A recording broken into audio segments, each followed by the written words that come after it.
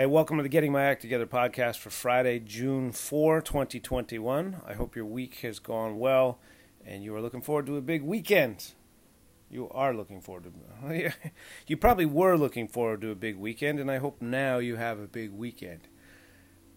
I'm recording this Thursday morning the day before, and I'm only going to have about 6 minutes to do it, because when I sat down... Here's the thing. Look, not a lot of people know this. When you are a parent, there are a lot of teachable moments. So, an hour ago, I went upstairs when my wife and daughter came in from the park, and we had a brief moment, and I was going to come back down here and record the podcast.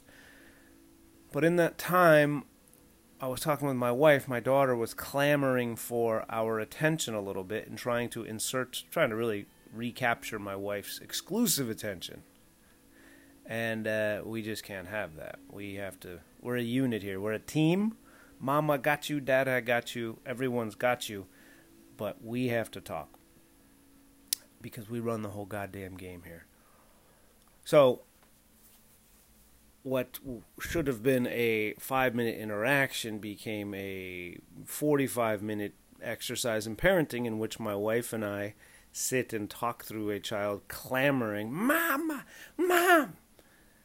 Walking to another room while the child kind of melts down because we are not giving her our undivided attention. Communicating, though, also that we love her. But she can't just hijack our conversation. And so what we do is we just have to play through. And if I would have returned at the time to the basement to record the podcast, then she would have gotten exactly what she wanted. Which, you should give a kid what they want. But what we believe is in their long-term best interest is if she learns to fucking play with the whole unit. That's us. So, it's funny. Like, being a parent, the teaching moments, all of a sudden you're like, okay, we're going to do this thing for 3 minutes. And nope, you're going to dig in, and I'm going to dig in, and now it's going to take 45 minutes of you learning you're not the most stubborn person in the house. It's your mom first, me second, and then the dogs aren't even as hard-headed as we are. And then you. So this is going to be this is the beginning of the podcast, which I'll have to do later. But yeah, I was all set. I was going to pop up there, say hello to him, get some more water, come back down to the basement, and then all of a sudden, if I didn't make it clear, she's trying to, and then all of a sudden she's trying to wedge her way into our conversation, but not wedge. She's trying to cudgel. She's trying to use a battering ram of yelling, Mom, Mom, Mom, which we just don't tolerate, because who the fuck is you? Well, you're our daughter. That's who you is. But we wanted to know we need to talk, and you're welcome to be part of the conversation, but all eyes are not going to be on you at all times, attention-wise. And so what we do is we try to lead with the parenting behavior, meaning we're just kind of going to ignore you, which is very hard to do because we're trying to have a normal conversation, and it's like there is a tidal wave crashing around you. This goes back to my point where if you ever see a kid melting down and a parent not doing shit, that's a good parent because they're trying to teach them some long-term lessons. And in the moment, it takes a village. So we're socializing the process. But, so we had to ride that out, and then, we moved to a different room, we keep talking, and her frustration increases, and then peaks, and then diminishes, and my wife and I keep talking, and what happens, we hope, is she gets through that moment where she doesn't get what she wants, because to the child, if she feels like she's in control of the situation, we believe that's very stressful for her because we're the parents. We should be in control. If she feels like she's in control, she's going to be like, what the hell's going on here? I'm 2. These people are old. What are we doing? So she learns that she's not in control of the situation, that these 2 rock figures at the top, hard-headed rocks, that we are in control. But ultimately, it costs us 45 minutes or an hour of time. Then it calms down. She's experienced our behavior is not going to flex to her what we perceive as petulant demands. And then my wife and I stay talking, The daughter comes back with a book, and she kind of sits and reads next to us, and she knows that we got her, we got you, and she is part of the unit, but she is not demanding it and controlling it. So that's why I'm going to have to now pause this, because I have to go take over, and then later on I'll have time, hopefully, to record the rest of this and tell you all about, some wonderful things in the world. I don't know. I have a couple things on my mind that I'd love to talk to you about, including one is when my wife came back from the playground and she was talking about a neighbor she's mentioned this before. She's like, he's really fit. One time she said that. She's like, you notice his body a fair amount, don't you? And today she said, he looks really lean. And I'm like, okay, you should see his wife's tits. Like, I get it. You're noticing the guy's body. And I'm going to pay attention to his wife's. I feel like that's only fair. So, I will talk. Well, you won't know. But I'm stopping now. 6 minutes in. Is that a reasonable response? No, the guy is kind of lean. He looks like he's in good shape. Better shape than I am. And, his wife, one of my favorite things about her is where the back of her thigh meets the bottom of her ass. Don't you? That's the old creepy, that's a good one. Like, the place where the back of your thigh meets the curve of your curve of your tail. So, I get it. You see the guy's body. Good for him. He's a young man in the prime of his life. He should fucking be in shape. He's not drinking at Limerick until 12 o'clock on a Tuesday night. And by the way, I don't know if our parenting approach is right. It's right for us. We're certainly not like many judgmental people around us. We're not judging other people's parenting styles. But I do wonder if, like, we're raising a daughter, like, why would you want your daughter to, I think it's adaptive, that's why. Well, adaptive for what environment is the question. We're trying to raise a daughter who does not think that she is exceptional. And is that a good idea? Is that where we are in the United States in 2021? We are exceptions. But what we're trying to do is get a child who knows that they are supported and loved. We're trying to get one. We're not trying to make one. We're not trying to dig in and invest time when you'd rather be doing a podcast. We're not trying to do that. We just want to get a kid. A kid who knows that she is loved and supported and does not need to be extra about trying to gain everyone's attention. And you know what that's going to make her? It's going to make her someone that other people are going to be inclined to get along with, I think. It's going to give her a degree of agreeableness, which, is that adaptive, to be agreeable, or is she going to get, pushed around? Because I'm sure the kid who gets told here's how you get to the top, I think. You're either told you're not shit, or you're told that you're the best and you believe it and you just, take it. That's what I think. I'm not sure you get to the top by being agreeable. And so we're raising a loser, essentially, which is too bad. But I guess that's just our Gen X compass. Say please, say thank you. You're great, and we love you, and we'll support you in whatever you do, but you are not exceptional. You're not just naturally better or different or more worthy than anybody else. Certainly to us, your parents, and that's gonna, what that's gonna do? It's gonna make her adaptive to people like her, and probably out of step with the world, because if she's gonna ever get a job, which she will, that's not fucking capitalism, agreeableness, and anyway. I think I made my point. That's what we're trying to do. We're trying to raise a kid who's not an asshole, who you would think that you'd want. Everybody wants that, but we're all assholes at the same time. Isn't that the human journey? Everybody wants to be an asshole, but also we don't want to spend any time around assholes. Like, excuse me, I saw an asshole last night on TV. There is a program called Last Chance U, and I don't know if I mentioned this previously. My wife and I watched the basketball season that took place in East Los Angeles, and we loved it. We thought it was really well done, and we were rooting for the kids and rooting for the coach, and reminded us of SoCal. And I attended junior college. My wife did not. She went straight to university and is a graduate of Long Beach State University. But we really liked the basketball one, and last night, or over the last couple nights, my wife has started the original, and I've been with her, but like sort of not really paying attention. The original Last Chance U is a football school in East Mississippi. It's a junior college also. And the coach is just a fucking asshole. And let me say this as a middle-aged, middle-class white man. When you're talking to people who come from the school of hard knocks, you can't fucking fool them. So you might as well just tell them the truth.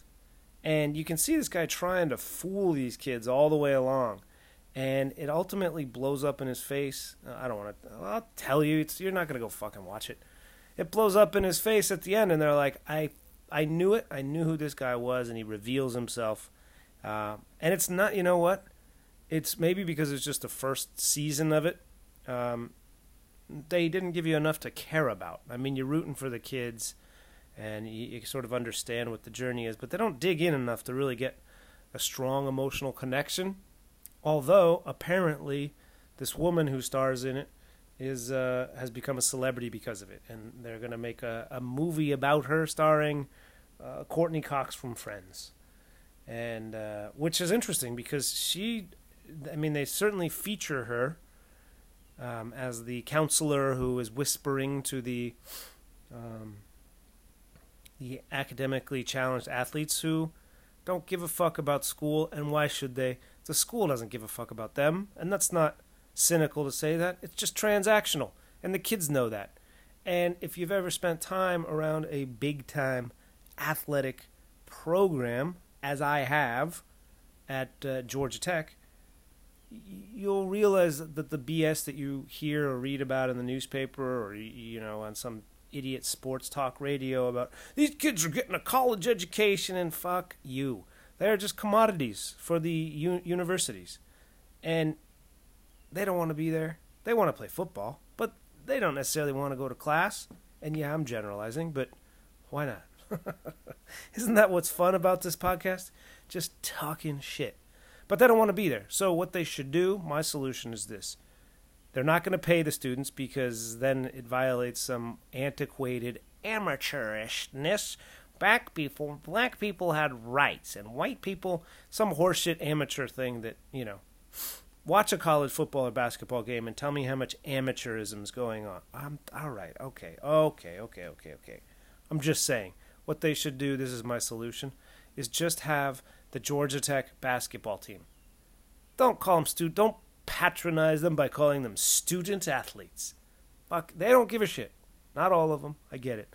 But, you know what I'm saying? They just want to play basketball or football or baseball or whatever it is.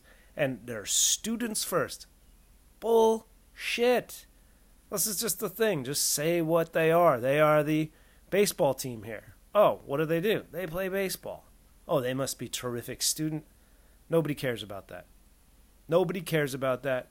And the players know it. And sooner or later, there will be some sort of revolution. And I know there already is because people have sued for, their likeness is being used and all that sort of thing. And I'm not, an amateur attorney or an attorney who knows anything about amateurism.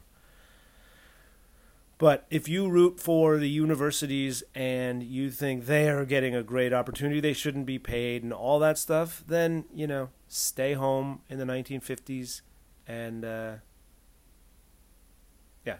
you're not looking forward. You're holding on to something that does not exist anymore, though you wouldn't know it, I guess, by the times in our country or the times in parts of our country at times. I didn't mean to talk about Last Chance U, but watch the basketball one if you want. They're a very likable team, and the coach is very likable as well. And it's very sweet, and maybe because it's later on in the production, they do an excellent job of establishing, at least for us, they did for us. It really worked, resonated with me. They establish an emotional connection.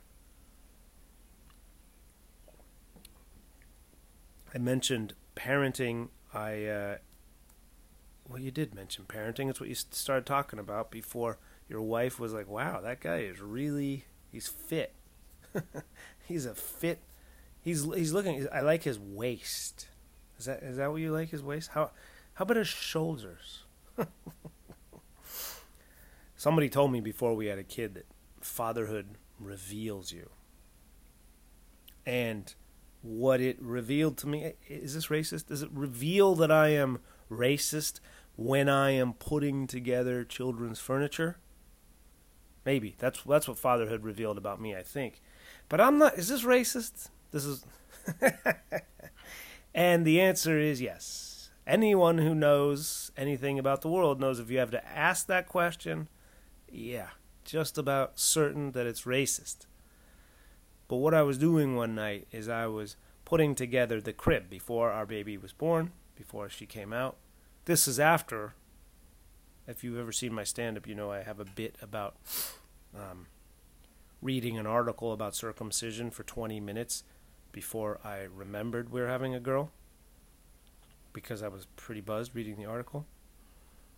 This was before that. I was putting together...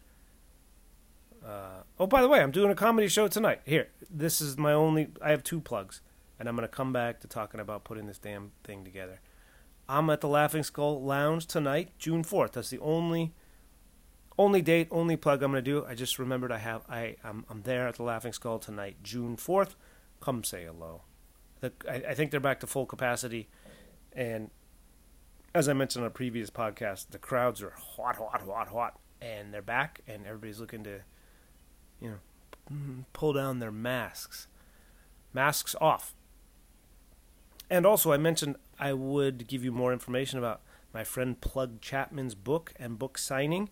I did a show with him on Tuesday night, and I ate a truck at the beginning of it. That doesn't have anything to do with this, but it also has to do with the shitty microphone, and the crowd sucked. But also, so did I. And then at the end, I told the crowd, or not the crowd, the table sitting right up front, I said, "All right, I'm out. Are you ready for your next comic? We'll make some noise for her." And everyone clapped except the table in the front. And then I said, "You know what? You guys fucking suck." Because they did. And it was, they were ruining my experience. They were terrible. And, it's not nice to go first on a show that your friend accommodates you and lets you go immediately right off the top so you can go to your show, and then your set is plagued by sound difficulties. And, I could see people laughing throughout, but it was not a good set. I can be very candid about that. And then at the end of the set, when I'm bringing up the next comic, it's poor form to say, "Oh, and by the way, this table right in front, you guys suck."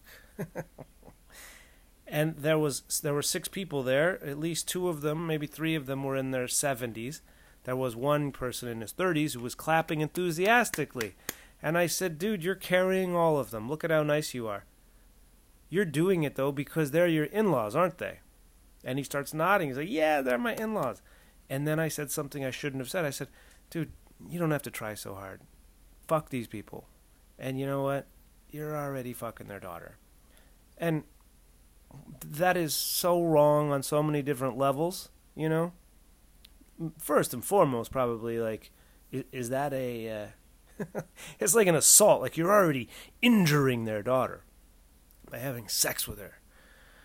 Anyway, I did not do well, but I spoke with Plug that night, and he was on the show, and the book signing that he is having for his book about the time he spent working alongside the King of the South, T.I., the book is called The King's Guard, and the book signing is in 2 days, Sunday, June 6th, in Stockbridge, Georgia. at 5:30 p.m.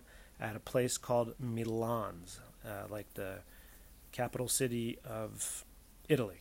Milan''S in Stockbridge, Georgia. If you happen to be in the city of Atlanta or just a little bit south, go on Sunday afternoon, buy a copy of Plug's book, The King's Guard, have him sign it for you. He's a great dude, a fantastic storyteller, and you know if he was on the road working closely with T.I., that he has some stories to tell, because T.I. is one of the realest of the real, from what I observe and have been told.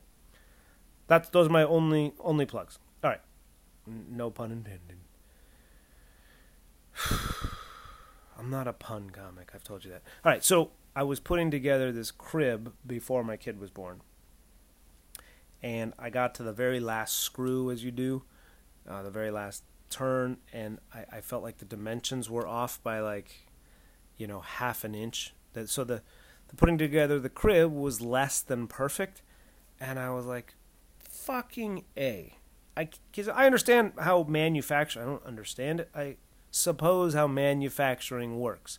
There's a process built to make 1 million of these crib parts and setups, and it's going to be done so well, but also in there will be a little bit of error, so that every one in whatever number, the fucking measurement will be off, and some poor asshole at home like me will be sitting there going, why does this not fit together? Does that make sense? And please, if you work in manufacturing or any sort of supply chain, feel free to dial in and let me know where I have this mistaken. But it's just error, right? There's a process that's supposed to work overwhelmingly most of the time, but there will be times when it's off. And sometimes you get it's like you ever buy the same, I don't know if this resonates or not, the same underwear or the same, I don't really buy underwear. I don't, just to sleep in. But I do buy the same t-shirts. And I used to get frustrated if I get like a 3-pack of white t-shirts and one of them was different. Like it was just a different size, different feel altogether. But now, over the years, I've realized that's just error. And it's bound to happen. And that's life. And really, it's capitalism. Like, send it back then, you asshole, to Fruit of the Loom. Or Hanes, or whoever it is. Never jockey. Jockey's shirts were always perfect. So it's just error, right? So now what I'll do is I'll buy 2 bags of white t-shirts, knowing that, if 4 of them work, that's all I need. I get 4 more fresh shirts, 2 don't work, I can give them to Goodwill and move on. But I got to the end of this crib project and was screwing in this last thing, and it was like half an inch off. And I was like, God damn it. Fucking Chinese motherfuckers. And the rule is, if you put the nationality before the F word, it's probably racist. It's certainly racist. And what was I thinking? I was thinking Chinese are, and I'm talking about mainland, made in China, pretty industrious, just like I would talk shit about Goldman Sachs, not giving a fuck about the end user. That's what I was saying. But if I would have said motherfucking Goldman Sachs, that wouldn't be racist.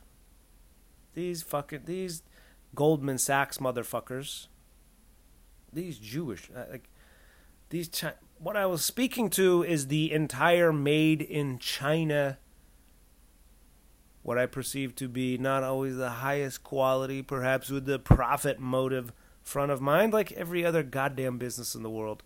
And that's what I just said. That's in the moment. I was like, these Chinese motherfuckers. I can't remember how I said it. I might have said these motherfucking Chinese, or these Chinese motherfuckers. Bill Burr, I think, used to have a joke about that. If you say it one way versus saying it the other way, Chinese motherfuckers or motherfucking Chinese. This motherfucking Chinese guy. Yeah, that's the less racist way. So I can't remember how I said it. And then it turned out that it was made in the United States. I went and looked at it and oh. But then I had this weird feeling I know that's racist to say Chinese motherfucker. But when I'm thinking of It's like I've said before. If you're, when I say I hope you had a great week, and if your week is making people more miserable, you know what? I hope you had a good week fucking people's lives up too, in a strange way, right? I respect people who are good at what they do, even if what they do is something shitty. Does that make sense? and so I have this like respect for the Chinese grind, and I'm talking about the made in China, whatever that means. The brand made in China, the whole enterprise from the mega country sending all this crap over. So I'm like, these guys just don't give a fuck. Like, I like respect, like get money the best you can. So it was kind of, when I found out it was made in the United States, it was like doubly, not race, it was like, I was kind of like flattered and like, hell yeah, the U.S. is, we're not afraid to make shitty stuff as well. Like, we're like on a China, like it was like a come up for the United States in our manufacturing, that we made something that it was a jank assembly that I just presumed was Chinese, but really was us. So it was, now it's become like a puzzle. I'm sliding China while like tipping my cap. You fuckers got me again. It was like from that spirit of made in China, you got me again. And then when I found out it was the United States, it was like, oh, okay, we're on the same grimy level. Meaning leveling up from where we were, as far as like, don't give me this stand and salute the flag and American craftsmanship. No, it's like, we're fucking competing at a Chinese level. So, yeah, racist and wrong, but I suppose. But I can't, it is it racist? Well, yeah, absolutely, I guess. I don't know. If you want to tell me it's racist, I accept that. What would Jesus do? I accept that. But, I don't know what Jesus would do. I think what would Jesus do?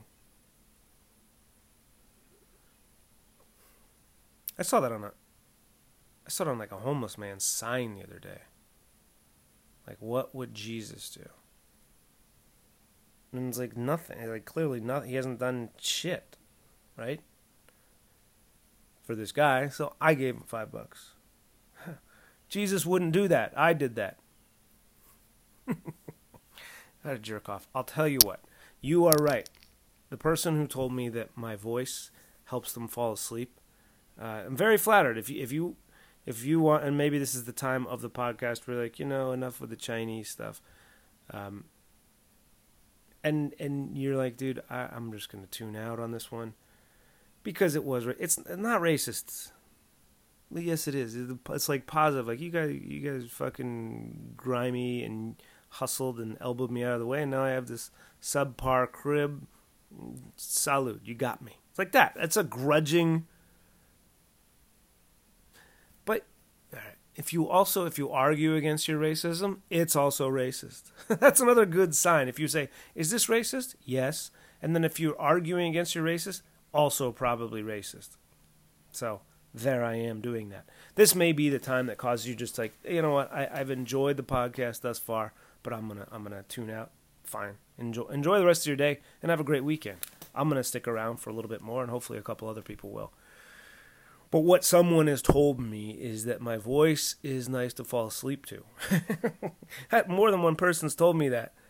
And I'm not talking about like lovers, paramours, those who have shared my boudoir. I'm not talking about that. Like my wife used to say, just keep talking so I can fall asleep. I'm talking about people who listen to the podcast, say that they listen to it as they're falling asleep. And then, which is fine with me. As I've said before, if you want to listen to the podcast while you're falling asleep, just make sure like auto play is on. So I can keep getting all the the credit for all the episodes you've slept through. But apparently, if you listen to my podcast at the right level of, maybe, to the person who said you should have music on it, maybe it's helpful that it doesn't have music on it because it enables people to sleep more. Hey, tell me about his podcast. Oh, it's the best to sleep to. It's like NPR. But NPR, I imagine, I mean, I don't listen to NPR podcasts, but I've listened to the radio stations. They chop it up and there's stuff going on. All of a sudden, stuff going on, and all of a sudden you're at the top of the hour, and it's like, I'm Corva Coleman, President Biden today. And then it's always like mixing up. But my lack of production is really what it is. Lack of sound, lack of music, lack of sound drops, music, boing, boing, boing, that kind of shit. You can fall asleep to it. And just do it from an auto play perspective. Because if you really want to hear what I say, you can just go back and do that the next day.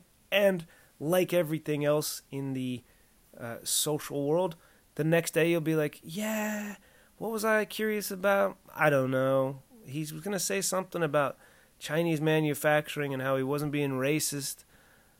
But do I want to... now here's something else to distract me. And then you move on to the next thing, and I get it. I mean, I do it all the time. Like, what was I looking for anyway? It doesn't matter. If you have to think that, it doesn't matter. You're just trying to get that shot of dopamine. But you can always go back and listen if you want. Press auto play so you just get like how many ever podcasts would play while you're asleep. So I've been led to believe that there's something about this podcast that helps people sleep. Well, I'll tell you what. I confess to agree with you, because the other night I was lying in bed, and before a podcast was going to come out the next day or something, I wanted to listen. I wanted to listen to something I said. I never edit them, as you can tell. You should tighten them up a little. I don't edit them. I just put them out. And what I also don't do is I don't think too much of what I say. That also is apparent to the listener. You should think. You should think before you speak. Well, we don't always do that. But I think why was I putting it? I wanted to hear, I think, what I said about something. Maybe I was actually trying to get a little material out of it for getting my act together. But I put the headphones on and was lying in bed listening, and my voice, now I'm holding onto my face and my throat, so my voice probably dropped an octave or two, and now we're talking down in this register. And that's kind of what it sounded like when I was lying in bed, because I had the volume on the phone turned way down. And then the next thing I knew, it was morning. And I was like, holy shit, it's true. You really can fall asleep listening to me. Sleep well, fuckers. Kind regards. What did he say? Kind regards. Survive. Kind regards. Survive, motherfuckers. Kind regards. Yeah, survive. But and you know what? And then I tried it a few days later, just because I still had it, like the recording left on my phone. I do not game the stats and play my own Apple. But goddamn it, if you do and you're on Apple listening, would you leave a fucking review for Christ's sake? If you want. If you don't want to, please keep doing what you've done thus far. Anyway, thank you for all the support. But yeah, it kind of helped me fall asleep.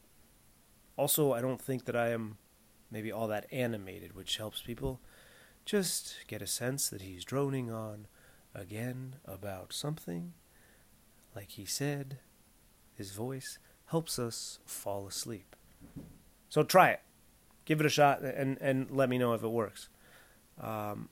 Very quickly, there is a beef in the Eggman world.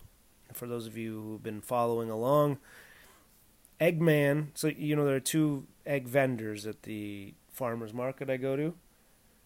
There is Eggman, Grateful Pastures from Mansfield, Georgia. And sometimes Eggman doesn't have his shit together. Sometimes Eggman's all sold out of eggs by the time I get there. So when I really just can't go without $10 eggs, I swing around the parking lot to another egg man. And I can tell you these eggs are delicious, and they're also fucking $10. They're called Woodsong Farms. And they're in south of the city somewhere. So Grateful Pastures, as Mansfield, Georgia, wherever that is. I think it's north of Atlanta. And then the other egg seller, Woodsong Farms. People are like, who's your demographic? I'm like, well, probably some comics. I know a lot of women listen to the podcast. I have an international following. And also people who love wasting $10 on a carton of eggs. Those people. Oh, that sounds like they'll buy tickets. Or can we advertise our dog shampoo on your program?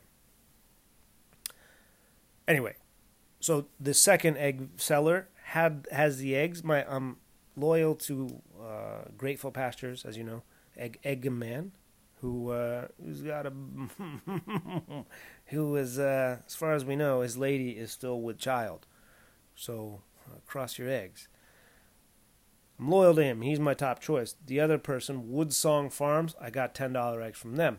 And to gently joke with Grateful Pastures, I made a Instagram story saying there's an egg war happening because they're out, and here's my new Woodsong Farm brand. The move is yours. Your move, Grateful Pastures. And I put that on the IG story, and lo and behold, somebody who follows me chimes in with, hey, if you're looking for fucking $10 organic eggs, check out my farm. Blam! And I don't remember the name of it, but if I do get it again, I will pass it on. So now I have a third. Is this what it's like to be rich? I'm going to say this out loud. I have 3 organic farms vying for my $10 for carton of eggs. God, how boring. What's next? Like, we would like you to. Each of us is selling a $45 bottle of Barolo. And anybody who drinks like serious wines, like, where'd you get a $45 bottle of Barolo? I'll start shouting out the one. I need to start monetizing this podcast, but I mean monetizing it more than I am. And thank you so much for all the people that come out and support. And I say all. A handful of people have come to Limerick. A handful of people have come see me at comedy shows to let me know that I whatever you appreciate it. But I don't want to monetize it. I want to monetize it further. That would be great. But I don't want to monetize it from you, right? I don't want you to I do want you to send me money if you want. Please. Yes, Joe Smith on Venmo, please. But it seems that everybody gets their revenue from their podcast revenue comes from advertising, and then I'm just another tosser with some, so-and-so makes $100,000 a month on advertising. All right, I don't know. But advertising is so sketch. And then I would have to do like what Bill Burr does or did, and I'd have to just talk freely about it. Like, what is this fucking product? They're alleging this, and it would never work. Because I would probably alienate the sponsors. And so if you have any ideas, maybe you just want to send me everyone. It's a voluntary Patreon. Everyone who listens sends, like $48 a week. But for now, I would just keep talking about the things that I use and enjoy and am in no way compensated for, like Howler Monkey hot sauce. Oh, it's my favorite. It's not my favorite the Howler Monkey, if you like hot sauce. Howler Monkey hot sauce. And they're not giving me shit for this. I mean, they're probably going to give me shit like, dude, take our name out of your mouth. Well, Howler Monkey hot sauce, the Amarillo one, or Amarillo, however you want to say it. That one is delicious. It's spicy. It's tangy. I don't know. It's fucking hot sauce. It's delicious. I don't know how to describe hot sauce. It's just hot, hotter, and hottest. It's fairly hot. It's not overwhelming, but it's delicious on shrimp. I think it's a big, like, 30A Gulf Coast kind of seafood hot sauce. But I also like it on, you know what? I didn't even know it was going that way. I like it on eggs. Especially $10 eggs from Woodsong Farms. Howler Monkey hot sauce. It's delicious. Try that one. As I probably said before, the standard bearer in hot sauce for my family. Also, there's a local hot sauce maker. Who I bought their hot sauce, and it's good. And I don't want to say anything more before I have it again. I want to make sure I'm doing it justice if I'm going to talk about it. But the hot sauce standard bearer is the Yucateca habanero. That is, and it's hot. It's to me, it's to my palate, it's quite hot. I don't know if it's very hot. It's quite hot. But that's the standard bearer. But if you are you a hot sauce fan, support the good folks at Howler Monkey Hot Sauce.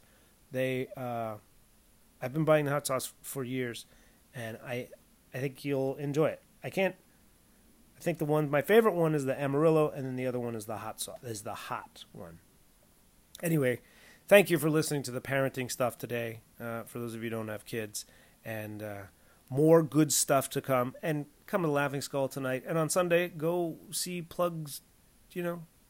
Celebrate Plug's book release. I think it's pretty cool that he wrote a book called The King's Guard. And have a great weekend. This weekend is about you, okay? It's not about your employer. And you know what? If you're in that relationship where you're not getting out of it what you're putting in, now is the weekend to fucking cheat on them.